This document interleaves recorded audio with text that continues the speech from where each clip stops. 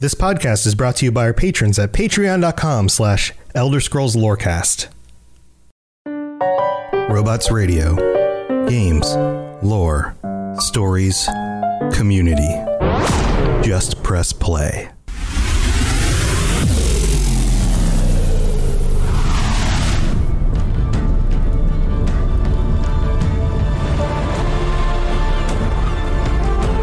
Welcome to the Elder Scrolls Lorecast, the podcast where we explore the amazing universe of the Elder Scrolls.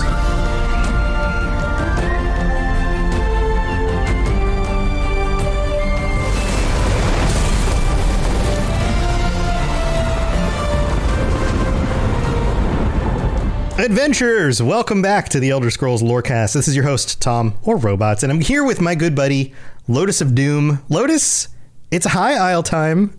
It is high. Well, it's sort of time for me. For PC it's players. High time for everybody else, though. And soon enough to be me. I'm probably going to just get it to goof around with it on PC as well. I don't have it yet on PC, but I'm not going to lie. I probably get it on PC. I've got the other ones on PC. So you will. You will. I'm very excited for it. It sounds like a lot of the stuff is very interesting. I'm most excited. Yeah. Well, today's episode, we're talking about Mephala, but real quick, we have to mention that High Isle is out. We've been waiting for this for a while. T-Rex in chat says, I already finished High Isle. I finished holy crap. That's amazing. Somebody enjoyed High Isle. Wow. So I haven't done all the quests and stuff because I've been too busy playing the card game. So that's all I hear.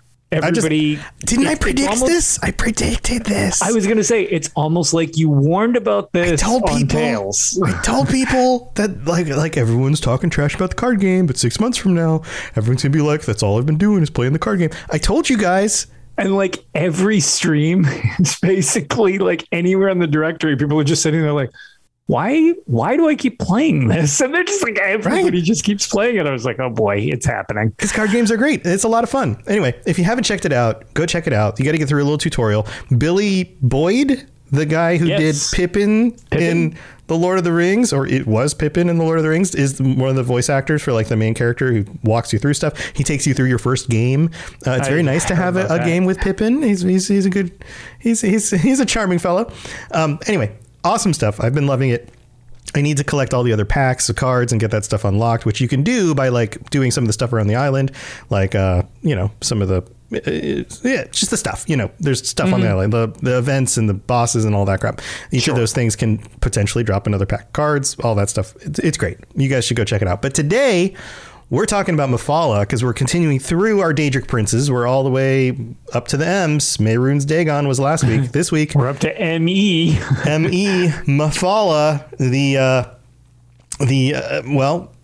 androgynous, although she tends to be female most of the time, but is known as being androgynous, which is interesting because they get to choose their form, and some of them sometimes do choose male or female. But I think that's just more of like her in general it is more even as a female shaped character is still androgynous. Yeah, we've mentioned, it's one of the things that the Deadric princes kind of utilize physical appearance based on whatever, and like they kind of just morph into whatever they need to for the time being. Like yeah. But she's I don't know. I think she's pretty awesome. So here, we're going to do the rundown. We're going to be pulling a lot from the UESP and of course talking more about that stuff. But this is a great source for just getting the bits and nuggets to kind of get you, further down the rabbit hole. So here we go. Mephala is a Deadric prince whose sphere is obscured to mortals, which is one of the pieces of lore about that, although there's multiple pieces of lore about that. She is associated with murder, lies, deception, sex, and secrets, and is always weaving a web of intrigue and terror. So, awesome. Mephala is also known as the web spinner, plot weaver, androgyne, the spinner, the spider, the teacher of the secret arts, and queen of the 8 shadows of murder.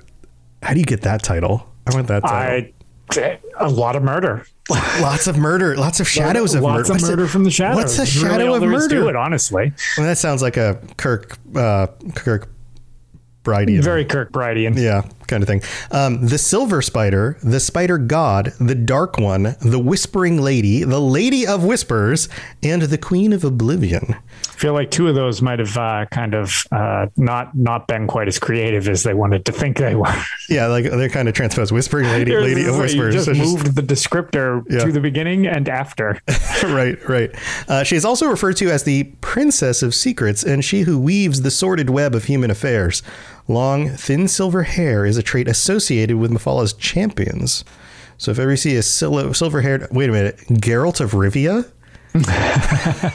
Uh-oh. But I think Mephala's pretty freaking awesome. They are very spider-like in appearance. Oftentimes you see like the spider legs coming up behind her. The spider Daedra are very much associated with her realm. What do you think, Lotus? Do you have any thoughts on Mephala?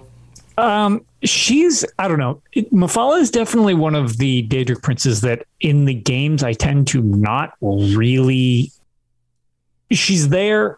She's related to many of the stories, but this is one of the Daedric princes that I feel always interacts a lot. Well, I guess this is kind of why if you're a web spinner and you're setting stuff up, it always comes across that a lot of Mephala's dealings, you don't even realize are Mephala's dealings until after you're already, I don't know, from tied up in them, caught in the web, caught in the web. Yeah, she manages these things from the shadows. Right, very much so, very much so.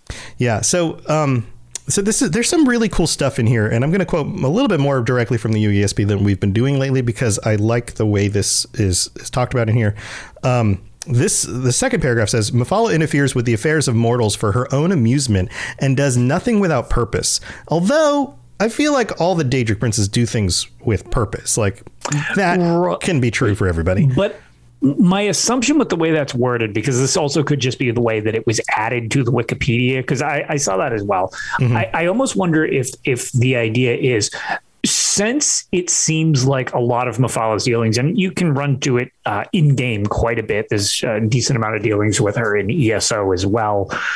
But you'll encounter situations with Mephala quite frequently.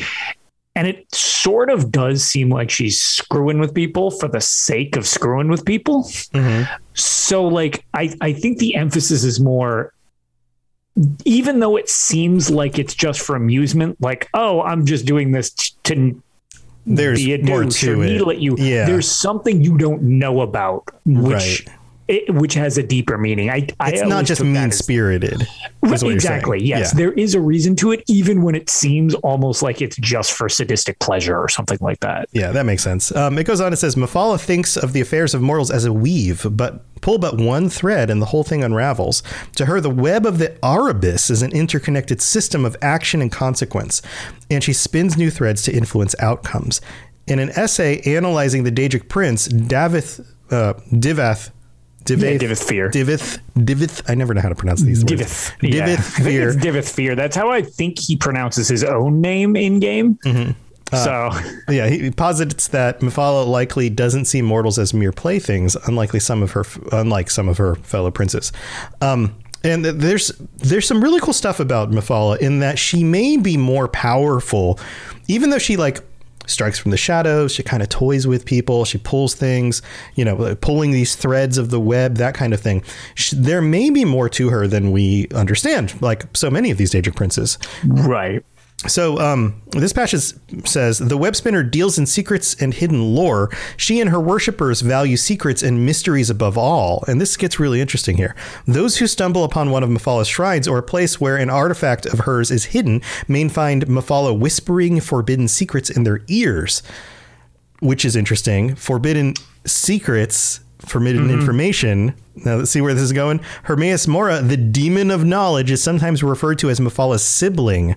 Right. That's another interesting thing because they both deal in, well, there are other parts, but they have one overlapping sphere, so to speak. Yeah. Like she deals in like secrets, information that is not readily known and available. Whereas Mora is not so much, doesn't need to be a secret, but secrets are encompassed in conglomerating forbidden knowledge. Right. So yeah, there's kind of some overlap there.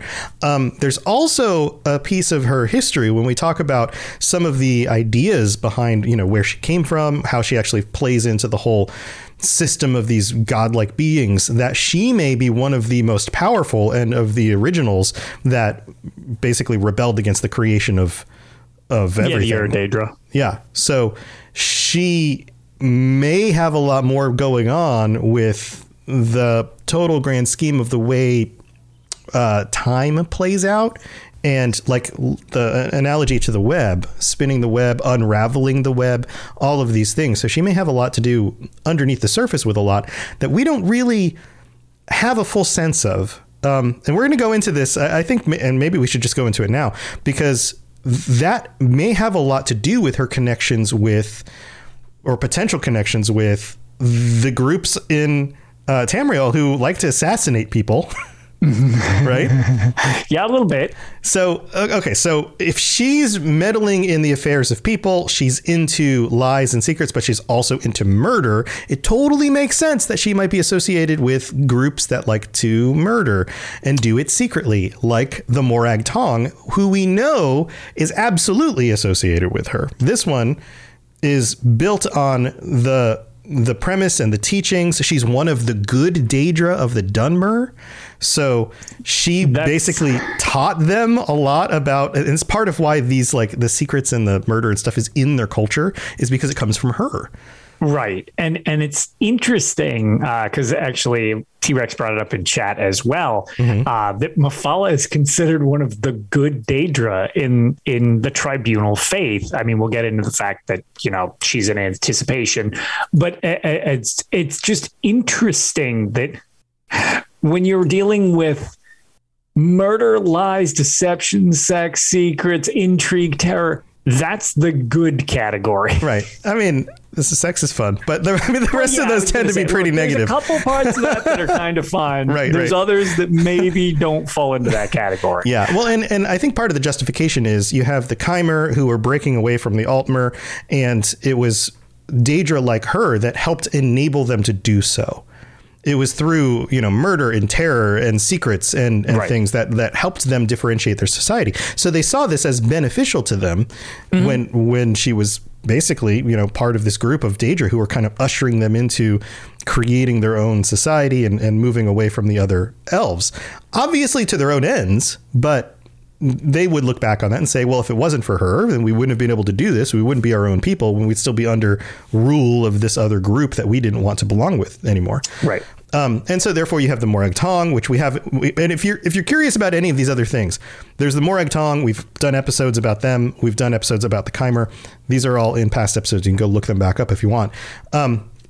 But now you were talking about so we can go two directions. We can talk about her as an anticipation, which I think we should hold off on doing right now, maybe a little bit later in the show. Yeah, maybe jump into that a little after. Yeah. But I want to point out that we know she's associated with the Morag Tong. The Morag Tong only lasted so long and were eventually disbanded. Yeah. Maybe, most likely. For the most part, at least they were. They weren't so prominent when they got a little overzealous. Right. When they decided to graffiti up the walls with gore. Right. It got a little too out in everybody's faces, and the rest of the Empire didn't like it. Yeah. So then you have the creation of the Dark Brotherhood. So the Dark Brotherhood worships the Night Mother. And there is some speculation that Mephala might actually be the Night Mother, because we don't know who the Night Mother is. Yeah, there's a lot of ambiguity around who the Night Mother actually is. And the fact that Mephala is all about secrets and not outing herself or itself, then it totally would make sense that the Night Mother could be the patron of the Dark Brotherhood, because the Dark Brotherhood is all about the same stuff that Mephala is all about. So that absolutely makes sense. Mephala was also the patron of the Silken Ring, the group of assassins comprised of deserters of the Dark Brotherhood, the Morag Tong, and the Shadow Scales. Shadow Scales are kind of a subgroup of those others. Yep. But so we know that she's associated with the Silken Ring. All of these things totally make sense and would absolutely fit under her sphere of influence and the kinds of things that she would want to be alive and active in the world spreading, lies, secrecy, assassinations, murder, terror. Generally messing stuff up. So I can't imagine that even if she wasn't the Night Mother, that she didn't have some influence over the Dark Brotherhood, which has been documented. There are members of the Dark Brotherhood who clearly worship Mephala. So I think all of this stuff kind of fits together. That's my gut on it. And it makes sense to me as well, especially because you kind of have to follow some threads to get there, which even that aligns with the idea that it's not a direct causal link, but it's like, it's kind of obscured through this other set of like, I need a little bit of misdirection because I don't want you to have a clear through line to getting back to me being at hand. I want you to be confused about who's where and what's going on type of thing while getting stuff done. Right. So it would make sense that she would still be involved, but yet secretly be involved because that's also part of who she is. Right. So totally makes sense. Now let's deal with the whole Dunmer anticipations thing, right? She was one of the original good Dunmer, still seen as the good, Deadric princess to the Dunmer. She was the anticipation of Vivek. And what's interesting about that, and we haven't done an episode on Vivek and the rest of the tribunal yet. We need to. Maybe we'll do that after we get through the rest of these. Yeah, maybe after we finish this set of Deadric princes, we should actually do the tribunal for people. Yeah, but Vivek is interesting because when we see him in the games, he seems to be positively thought of by his people. He's kind of watching over them and protecting him, those kinds of things. But we also know that he's a freaking liar. Right. And he does some interesting things to get results at times. Yes. And which again kind of aligns with Mephala, where, there's always a purpose. So that could also align with a lot of Vivek's interesting escapades to get things done. And then, lie about how he got there. Right. And there's a lot of other similarities between Vivek and Mephala. I'm not saying they're the same thing, but certainly not. He obviously is somebody who rose to power and is different from Mephala, but there are similarities in who they are and the kind of role that they play. And it's kind of the traits they exhibit most. Right. And when you look at them, it's not obvious, but when you think about it a little bit, androgyny is very much a thing tied to similar to Vivek. Vivek is the ultimate of just all everything, all encompassing duality, the combination, male, female, everything. Both of the things, all the things. Yep. And then also, secrecy, even murder, intrigue, all of these things. I was going to say, connect to Vivek. Depending upon which of the stories you believe, murder of basically your best friend for this pursuit of power. So, it's all how you look at, do you believe his story or not? Because again, if that's a lie and you don't follow the tribunal and you kind of believe the Ashlander tribes, well, then he killed Nerevar, and that's some sketchy stuff. Yeah. And the few times that you do get to interact with him, even in ESO, he seems to have noble things, but there's a little bit of but I'm not going to share my power and I'm not going to tell you how I got it. Right. Yeah. This is totally mine and back off. Right. There's definitely that too. Don't make me drop this Bardau. I'll do it. Right. He's very much a politician in that way. Yeah. So, okay. So there's the connections there. And I think that part's interesting. Anything I've missed so far that you want to chime in with? No, not specifically with this, although I am interested, since we're kind of into the religion and culture section. The other thing that I really, I guess, referring to stories, moving on from the anticipation. Yeah, one of the stories, and generally love it or hate it, but most entertaining to many, the whole situation with Trinimac and the potential side story that actually involves a lot more Mephala than many, want to accept, I guess. Yeah. So, do you want to note this? Sure. So just as a note, we've done the story of Trinimac becoming Malakath. Right. And There's lots of different ways to interpret that story, but one of them, and the one involving Mephala, I actually don't remember if we mentioned it in the Malakath one. I assume we might have, but I think we skipped over this. Did we skip over that on purpose? I can't remember if we made it. So, we talked about the most common belief among, individual groups, but this one with Mephala's adding into this one, we didn't discuss. Right. So there is another version of this story, which I'll just use the direct part from the UESP, and then we can discuss it from there. Some versions of the tale of Trinimac's fall claim that Mephala was an integral part of his transformation. In one such iteration of the story, Trinimac battles Boethia for turning the Velothi against the Deadric ancestors and is stabbed in the back by Mephala just as he is about to deal a major blow. Which, is exactly how you would expect Mephala to kill somebody. 100%. In the back, hidden away, in secret, with a dagger. Yes. Exactly. Like totally distracted, and here's my chance to strike. Trinimac was too wounded to fight further, allowing Boethia to disfigure him and cast the disgraced god into oblivion. Trinimac tore the shame of failure from his chest, which created Moloch, and that's how Moloch. That's right. That's the other name. This is the non-feces version of this story.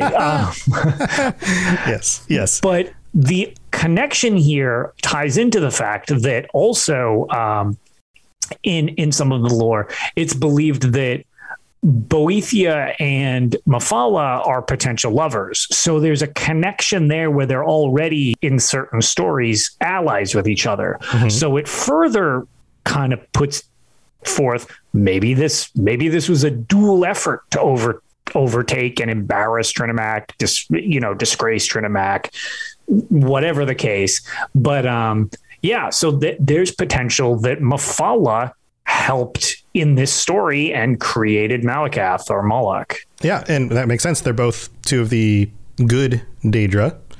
Yeah. According to the Dunmer. So the fact that they would be in league in multiple things more than just one thing is possible. Oftentimes the Daedra will team up when it's beneficial to each of them, and then that is very short-lived. But some of them are a little bit more tied more closely than others. So that could very much be a thing. Going back to the Dark Brotherhood and the Night Mother, remember the episode we talked about with the whole what's going on with the Void? Remember that? It was about a year ago almost when we did the weird and wacky stuff. We were talking about the ending of the storyline from the Skyrim stuff in ESO. And in that storyline, spoilers, by the way, and this isn't too much of a spoiler, but a piece of the Void makes its way to Tamriel, which is super weird that the Void is a thing and can manifest itself like on Tamriel, right? Yeah, it's kind of weird to think of the lack of something as being something in and of itself. Right, yeah. But if you take the whole perspective, and there's a lot of debate about how you can see the nature of the godly beings and how they came across. One version is that there are Padmaic forces, which is like the dark chaos side of the whole spectrum, right? Yep. And if that's the case, and the Daedra are more Padmaic, they come from that dark chaotic something. Yep. And if Mephala is the first of them, or at least one of the first of them, and is very powerful, then maybe there's a connection there, because we know that the Dark Brotherhood worship not only the Night Mother, but the Dread Father, and they call on the Void, the Sithis specifically, and they call on Sithis and the Void, which are supposedly powers that are more primordial and darker and more powerful than even the Daedric princes. Then maybe Mephala has a very strong tie to that in ways that other Daedric princes don't. Yeah, it's an interesting potential side thing that could be. That could be, because a lot of times you don't often see representations of Sithis or the Dreadlord, but there is a statue in Elder Scrolls Online for what that's worth. Very similar spindly type of build. It's a more masculine version, but again, we were talking about the fact that androgyny. So it's interesting if there's, I don't know, maybe there's more to that than just a tangential connection. Maybe there's like a deeper, like, oh, okay, again, because it's unlikely Mephala would want you to know that it would be the same if that was the case. Like, but all of these references to these down would totally work to Mephala's advantage. Yeah, and think about it: secrecy, murder, all of these things lead to chaos. They lead to what she does is chaotic, but it's chaotic constructive, not chaotic like Sheogorath. Chaotic, right? It's chaos with the goal of sowing chaos, taking things back to a more primordial state. Yep. Sithis, all of these things feel very connected, almost like they're stair steps down from a primordial thing to a more concrete thing. Right. So I don't know. Maybe there's something there. It's just worth throwing that out. But I think that there are hints, at least in the lore, that may very well be a thing. So I'd love to hear what you guys think about all this. I think that even if they're not exactly set up that way, because the actual structure of the Orbis and everything isn't this same way, it still doesn't mean that they're not all connected, which is right. Could be a thing. But tell you what, we've got more to go into. We got Lotus's favorite stuff here, the artifacts, coming up next. And before we do that, we got to thank our patrons. So we'll be right back. All right. So everybody knows how VPN services and ExpressVPN can protect your privacy and security online, right? But did you know that there are some secret hidden benefits to using ExpressVPN, like unlocking movies and shows that are only available in other countries? So if you're like me, you probably enjoy watching shows on Netflix, for example. Well, with ExpressVPN, you can unlock the UK version of The Office, or Parasite from South Korean Netflix. Over 100 different countries. All you have to do is change your location and refresh Netflix or whatever, Hulu, BBC iPlayer, YouTube, you name it. In fact, when I set it up for myself, I was surprised at how easy it was. It just installs and then loads up and works. And it works on more than just PCs, phones, media consoles, smart TVs, and so much more. So if you want to access hundreds of new shows, use my link right now, expressvpn.com/scrollslore, and you can get an extra 3 months of ExpressVPN for free. That's expressvpn.com/scrollslore. expressvpn.com/scrollslore to learn more. The skies are marked with numberless sparks, each a fire and every one a sign. All right, so we've got some new patrons this week that we need to shout out. I think I shouted out Neil last week, but it was on the 2nd, which was exactly the day that we do the show, and sometimes those notifications come in time and not. But if I did, you get two. You get 2 shout outs. So welcome Neil to the Patreon, Gwingard, Nick, just individual one-named people, Megan S., who broke the pattern, and Acalagus. I hope I pronounced that correctly. Thank you to our new patrons. Welcome to the Patreon. I'm so glad you guys are here. Lotus, guess how many patrons we're at? Well, at this point, it seems like we're pushing back toward our triple digits, because my Lord, it's so many people sign up for this thing. So. I know, right? 99. We have 99. There you go. I'm one off from that. One away from 100. So thank you, everybody. We really appreciate you supporting the show. And big thanks to Gami Boy, Kira C, Noodle Al Dente, and Riverwood Chicken, because you guys are our tier 5 Deadric princes. And man, we couldn't do this without you. Thank you so much to everybody. And if we're helping you get through your workday, if this is one of your favorite shows and you want to make sure that we can keep doing this, any of that stuff, and you'd like to give back, or you want to just check out and see what the rewards are, go to patreon.com/Elder Scrolls Lorecast. You get ad-free episodes, you get t-shirts. There's all sorts of fun stuff. The t-shirts look freaking awesome, by the way. I'm just gonna pat myself on the back again about that. I think they look really good. I'm jealous that I don't have them. Design them and can confirm. But go check that stuff out. And then we also have a review. This is on Apple Podcasts. And by the way, any ratings and reviews on Apple Podcasts or Spotify are extremely helpful. Please leave us 5-star reviews. They help us stay up high in the rankings. And then also, if you leave some words on Apple Podcasts, we'll read it out in the future. This one says, Hermaeus Mora would listen to this show. I love that. This is from Hasselhoff, who, by the way, left some of my other shows reviews as well. Thank you so much, Hasselhoff. I hope you are the Hasselhoff from the U.S. Hasselhoff writes, "This podcast deserves to be shouted off the throat of the world for all to hear," like a big dragon shout. The host make the long and rather confusing Elder Scrolls lore easy to understand. As a longtime fan myself, I always end up finding something new when listening to this show. So if you're traveling the plains of Oblivion, traveling one of the many paths, or just drinking some skooma, give this podcast a listen to. I would love to hear people's interpretations of the crazy stuff we talk about while on skooma.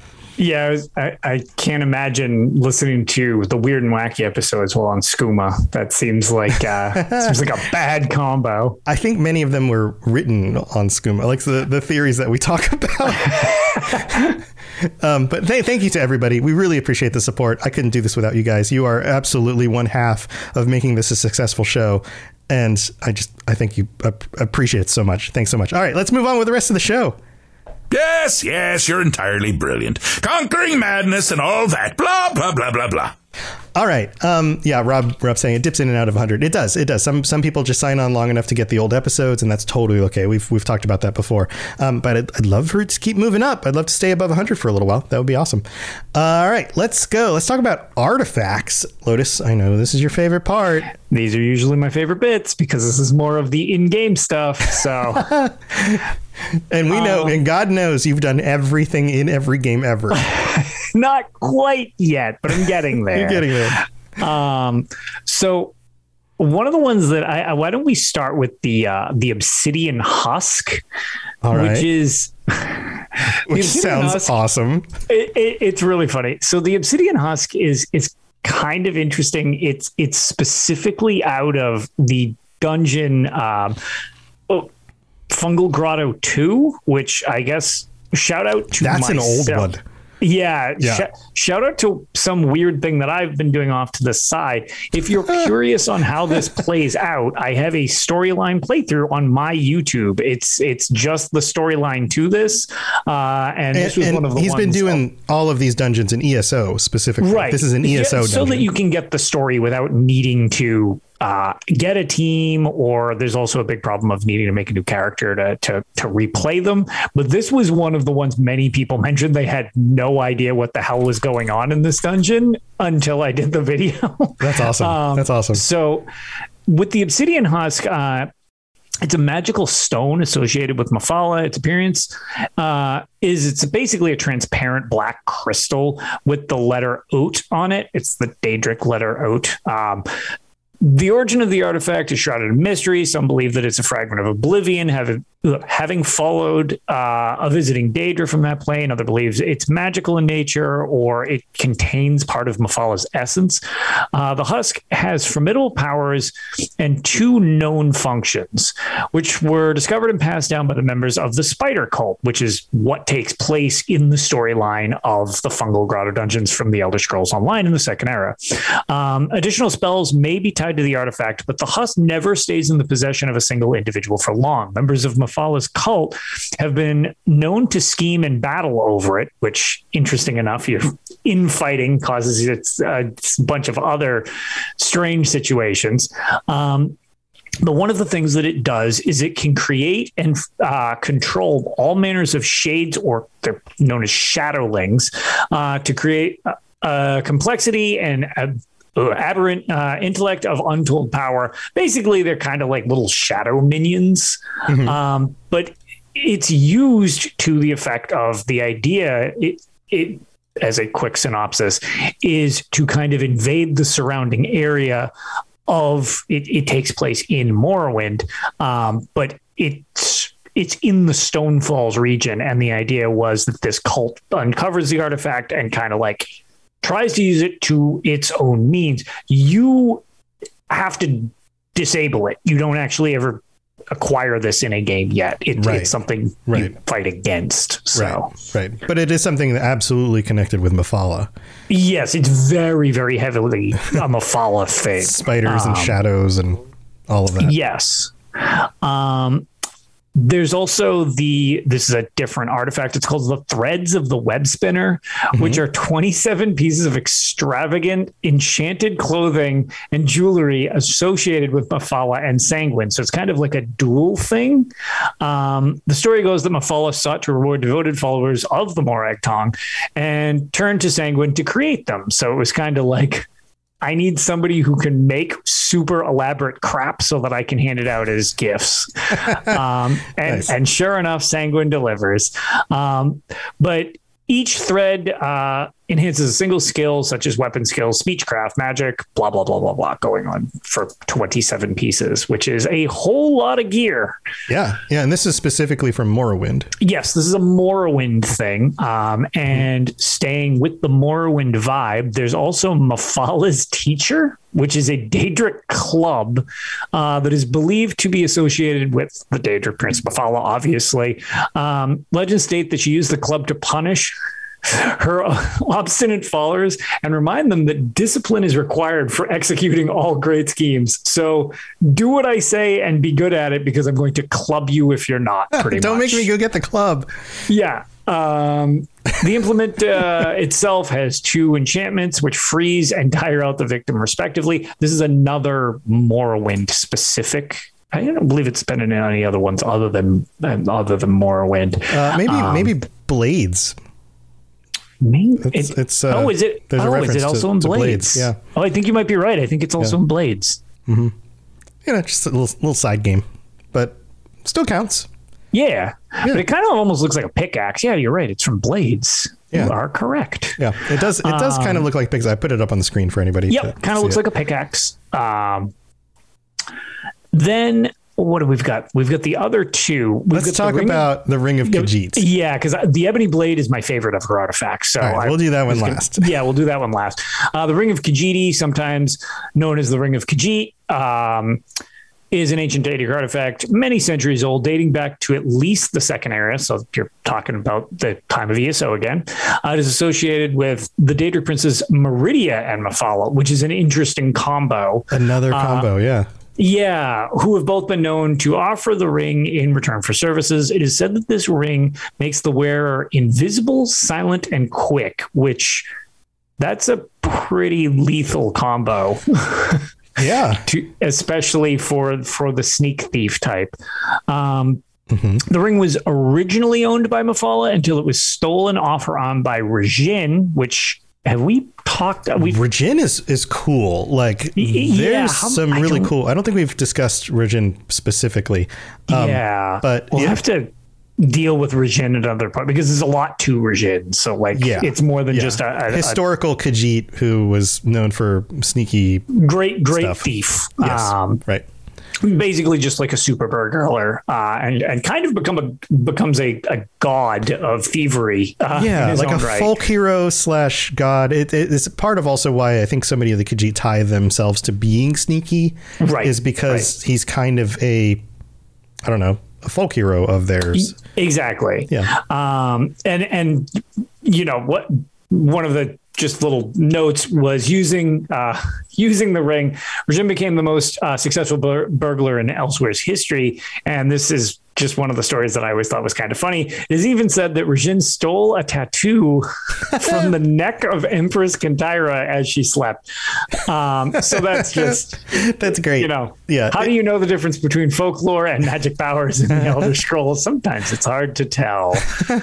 Yeah, but it totally fits into Khajiit, the culture of just like emphasizing everything to the extreme. Right. Like this, he was so sneaky. He could even do this thing, which sounds ridiculous, but it really happened. Exactly. Sure, it did. Yeah. Okay. But then the interesting part about the Ring of Khajiit, which it doesn't stay with a user, as many of these artifacts tend not to do. Eventually, after making use of his power freely and becoming, a well-known thief, the ring abandoned him and left him exposed to all of his enemies. Mm-hmm. Probably not so great. It's kind of like when you, in the Elder Scrolls for Oblivion, go on a crime rampage when you're wearing the gray cowl of Nocturnal, and then you take it off type of deal, and Yes. your bounty goes away, but except everyone still knows who you are.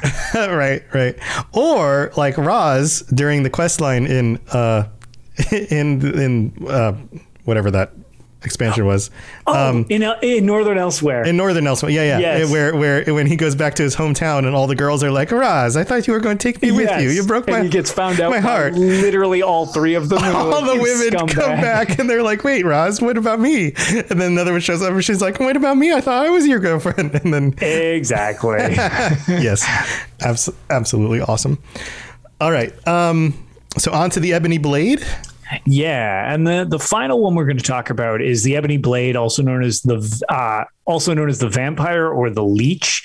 It's another Deadric artifact from Mephala. It resembles an ebony katana, and personally, I think looks hyper badass, and is considered to be an artifact of great evil, having the ability to absorb the life essence of those that it strikes. Part of the damage inflicted flows into the wielder as raw power, draining the victim of their health and sometimes their stamina. Mm-hmm. That's rough. I mean, that's definitely in-game stuff, because if you strike someone with a katana, they're probably going to be losing stamina and life. But you don't necessarily gain it. That's the whole thing, is that it pulls it from them leeching into you. Yeah. Which is very interesting, because the side effect of that is it also powers up the blade, which is really cool. And in Skyrim, when you get it, it's kind of how you buff it up. Unfortunately, I find that this weapon tends to look and sound cooler than it is in-game practice. It actually seems to always peter out before it becomes too useful, which is a little awkward. But it's also, they don't actually have note of this. It doesn't seem like in the UESP specifically, but at least on the main page. But it's also, I believe it's Niraneth, which is a villain in the Crypt of Hearts during the Second Era. Again, another dungeon in ESO. You can go to the Crypt of Hearts. You'll actually encounter it in Crypt of Hearts Part 2. And Niraneth basically is corrupted by this and wields the Ebony Blade as well. And one of the mechanics, which is why I bring this up related to this, is when you're in that fight, and it's in my YouTube video on this as well, it lifts one of the people in the battle and he holds you there, and it actually drains that person's life essence out, and you have to jar him away from the person so that the blade doesn't drain and kill that person. Oh, so that's cool. Yeah. It's got that effect throughout more than just one game. Yeah. Which makes sense. I mean, obviously this was out in Skyrim before it was in Elder Scrolls Online. So they took that as kind of, it can do these things, so let's use it in this dungeon in a really creative way, which is pretty cool. I like here that it says Khajiit myths do not mention the blade by name, but instead refer to it as, quote, the killing sword of the spider and the black edge of sorrow. Awesome. Yeah. The black edge of sorrow. So good. Sounds like an emo band name.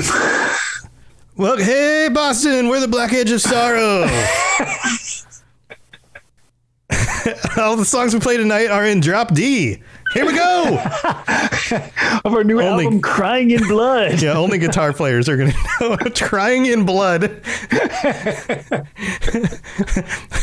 I spell crying with CR in blood. Wait, what doesn't even make sense, but it sounds awesome. Oh man. Yeah. We should totally form a Elder Scrolls. It's fine. You can download our new emo special album coming up on Spotify. Right. Our first hit is going to be Ode to the Night Mother. Yeah, beautiful. Perfect. Yeah. Yep. All right. Well, that's all the artifacts. I'm just going to go into this. I'm just going to start.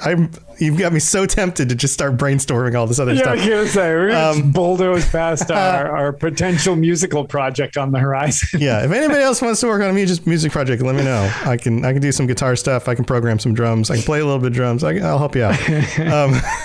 All right. So we didn't mention the Spiral Skein, right? The Spiral Skein is Mephala's realm of oblivion. And In some lore, it's talked about how like mortals don't know about her realm of oblivion, but in other stuff like in Skyrim, we totally know. It's the Spiral's kind. Like, yeah, it's not a secret. No, it totally is, which makes sense because you have like a skein of yarn type of thing where it's like, you know, all these threads just wound together. So it's kind of fitting that that's, you know, the name of her realm, so to speak. Yeah. Yeah. And it says here, some portions of the realm resemble a dark, sprawling cavern with a high ceiling dotted with luminescent mushrooms, spiders, horvers, and all manner of crawling creatures inhabit the plain, and tall buildings with arches and spires dot the landscape. Crystals of deep red hues jut from the cliffs. Ceilings and walls in geometric clusters. I was almost going to say geothermal, but that doesn't make sense. Geometric clusters comprise of prism-like shapes. And this is where you get a lot of like the spider kith and the spider daedra and all that stuff. I really like the way the Spiral Skein looks. There's a few times in ESO where we get to travel there. Yes. That was something I wanted to bring up. I really wish we could get more of it because the little bits we've seen in the Elder Scrolls Online are really cool. So I wish that we got more of it so that we could see more like the Deadlands or Cold Harbor or, you know. It's like how I do all the Spiral Skein looks like the lighting in my room right now. Actually, it really does. Yeah, the blue lights and the red. I didn't realize this until actually thinking about it right now.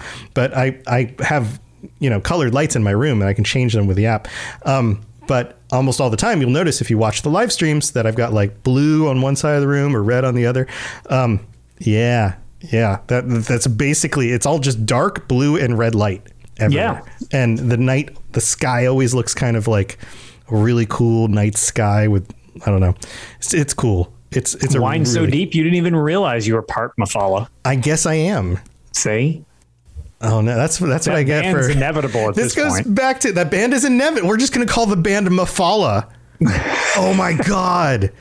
And then the album can be called The Black Edge of Shadow. Yes. Perfect. We've got it. This is going to be a hit. This is going to be amazing. It's going to be something. Yeah. Somebody in chat said, Ben of Tamara says, you need to sing in a Khajiit voice. Oh, man. All right. Well, I think that's it for this episode. Now I got to do the extra stuff. Okay. There's some extra stuff here.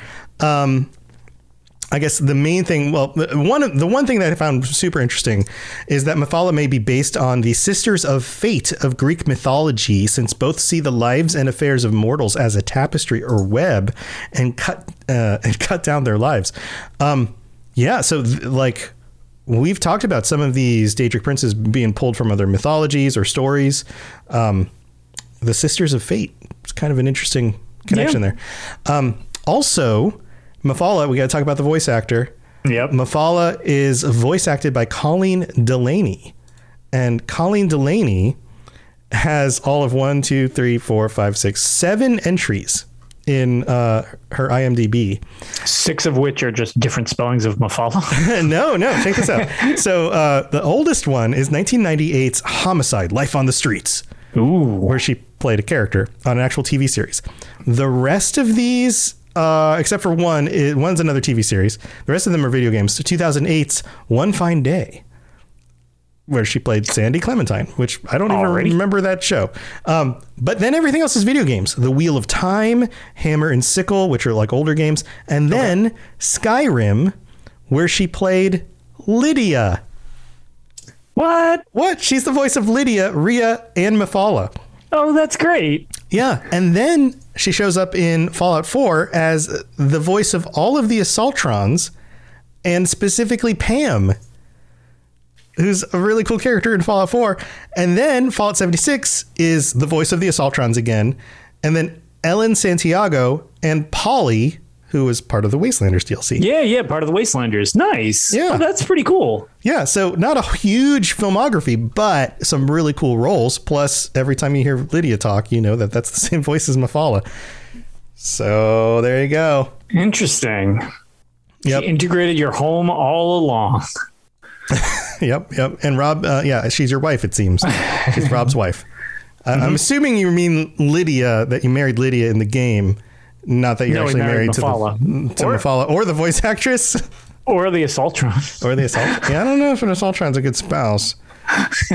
I mean, they're kind of hot for robots, but... I was going to say, I'm not one to judge. There's plenty of fan art out there. Anyway. Moving right along. Moving along. The show. So that's going to be this episode. Lotus, I know you guys did a episode of Tales of Tamriel about High Isle. Yes, just kind of like a quick recap one. It's been very busy on the weekends, what with it being summer and doing a million things. So the episode actually just came out today, which is like Thursday, the 9th of June. So it definitely got posted a little late because we had to record it yesterday, which was a little weird. And I believe we are not going to record on our normal time this week because the Bethesda Xbox Showcase is this Sunday. Yes. I'm going to be live streaming this. Yeah. So rather than record literally like an hour before the show, which I'm not expecting necessarily a tie-in, but all Bethesda stuff kind of sort of can lead into each other. So we might end up either doing it after or like a day later or something like that. So there will definitely be an episode upcoming, but it might end up being like a day or two late again, because if they launch, if they announce something and then it's like, okay, cool, we had an episode, and then directly after it, it's like, oh, rip, they talked about all these exciting things that we didn't get to talk about. So I think we might, just for the sake of logistics, delay it a little bit so that we can talk about what's in the Bethesda/Xbox showcase. Yeah, it totally makes sense. Much excitement. Yeah, I'm going to be live streaming that. Me and Dave Chaffins, who is my co-host on the Starfield Lorecast, which was picking up steam until they were like, yeah, we're delaying it again. And then we were like, crap. We were getting ready to do like weekly shows because we thought we'd have more to talk about. Unless it's the ultimate misdirection where at the Bethesda Showcase, they then change the date back to 11/11/22 because it's super memorable. Oh, I so doubt that, especially with all the latest stuff about... that would result in terrible crunch. I wouldn't do that. About crunch and all that. So, I totally doubt that. I do have a theory. Do you have any theories for what we're going to see on the show real quick? In all honesty, I think maybe something with Quake, or I could just be obsessed with wanting something with Quake. I'm not sure which is. I think there's totally a chance there. I think that the Doom team has probably moved on to Quake, or they've taken cues from Doom and I love Quake, pulling that over. I really want Quake. Yeah, because if they can reinvent Quake the same way they reinvented Doom, absolutely, it could totally work. I think they need to go back to the core of the game and not some of the like sequels. But I without getting too much of a tangent here, I like the weird medieval style Quake. Yes, thing. Like the weird dungeony stuff from Quake 1. Yes, more than I like the space version of Quake, because they kind of alternate from game to game to game to game. Right, I agree. And the space stuff just feels derogative of like everything else that's space. And if you saw the game thing today, it's like half the games were space horror. And it was like, well, awesome. Now we're getting just more space horror games, which is fine. They can be cool. It's just we don't need another one of those. Here's my theory. My theory is I've got $20 that we're going to see something about whatever the Fallout project is that Microsoft is doing next. So is this New Vegas 2? Potentially. So now that they've got Microsoft owns Bethesda and Oblivion. And I know Obsidian. I'm sorry. Obsidian. I know Obsidian is busy working on some other projects, but my theory is that they're looking at Bethesda. They're looking at the mediocre success still of Fallout 76, which I know that they've committed to going at least 5 years with that. Yeah. But they've also looked at the timeline. They still haven't released Starfield. They're not going to release Elder Scrolls 6 probably for another 4 years. And then begin working on Fallout. We're still a decade away from another Fallout game. Plus, now they've got all these studios together. It totally would make sense for us to see a like New Vegas 2 logo with, okay, this is now in the planning stages. We're going to pull some of the writers from Obsidian. We might pull some other studio who's somebody else under the Microsoft umbrella to actually start building the game. We're going to do some cross studio stuff in order to make this thing happen. That's my theory. Interesting. I could be totally wrong. You know me. No, I'm just going to throw stuff out there because sure. I might be right. We'll see. Yeah, I don't know. I always kind of fall into this weird camp when it relates to Fallout games and Obsidian games specifically. I know a lot of people, Obsidian is like their darling like company, and it makes the games. The way Obsidian designs games is not the way I enjoy playing games. Yeah. So they're definitely like New Vegas is. Well, here's the thing. I think not super my thing compared to the others. What they should do, though, is take the writers, because some of the core writing team is still part of Obsidian. Some of the same guys who worked on like the original Fallouts are still part of Obsidian. Right. They bring those writers on. Yeah, that was Interplay when they got folded in. Exactly. Right. And they say, okay, you start this out. You write us the storyline, write us some of the dialogue for the main quests and that kind of stuff. And then we're going to take this and we're going to hand this off to another team to actually implement it. So now you have the writing from the original writers, which everybody thinks is the best part of New Vegas. And then you have the implementation overseen by some of the lead project people at Bethesda, with some other studios brought on to actually do the creation of the assets and the building of the dungeons and like that kind of stuff. Right. There you go. And then now you got a New Vegas too. And to answer Kung Fu's question, what do I look for in a New Vegas 2? I think it's going to be a continuation of New Vegas. I think we get some sort of lore confirmation about the way that all of that stuff went down, and they continue it. Absolutely. I think that would make a lot of sense. But anyway, that's not Elder Scrolls stuff. Everyone's hearts that I crushed in chat by saying that Obsidian is not. Yeah, they are. I want to like their other games. I just never can stick with them. My thing is, I don't know. Maybe they're just always too rushed. Between they had crunch on New Vegas, they had crunch on Knights of the Old Republic 2. Yep. Yeah, Dungeon that wasn't Siege really 3 was unplayable. Right. They even what was the space one that came out recently? Outer Worlds. Outer Worlds. Like, I've tried to get into playing Outer Worlds like 3 times, and I just can't keep playing it. And I think it's because it just doesn't feel as deep as the Fallout games. Yeah, the world is cool. Like, the characters are fun. The shooting's fine. Yeah, it's just they're I don't know. I'm very glad that a lot of people like Obsidian. I love the world building and the writing, and I think that's always been their best quality.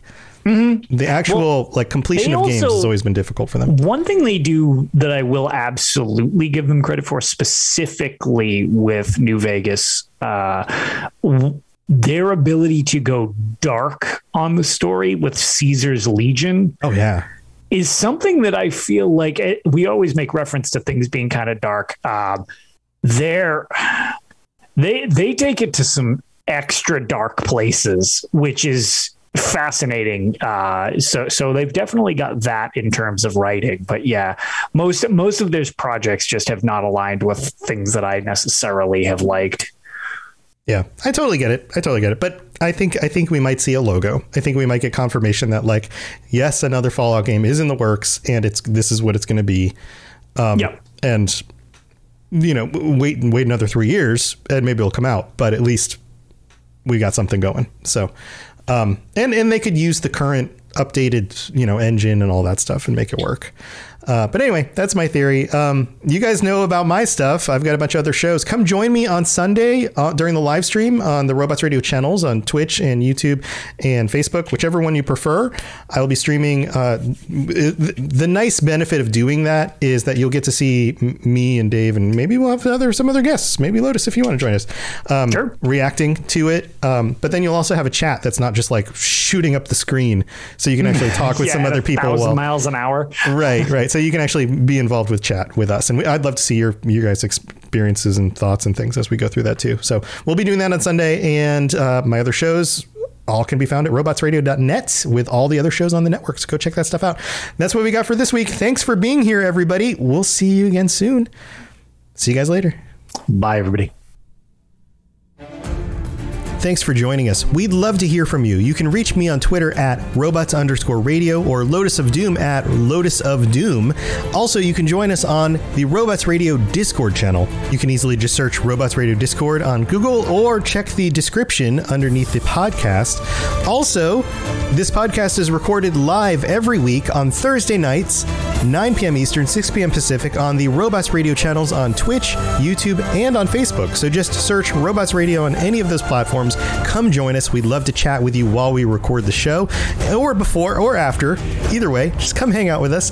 And if you're looking for more information about my shows and the shows on the Robots Radio Network, go to robotsradio.net for all the information about all the shows on the network, including the Robots Radio Rocket Club, where I help both new and existing podcasters to grow their shows, build their audiences, and create the best podcast they possibly can. All of that at robotsradio.net. We'll see you next time.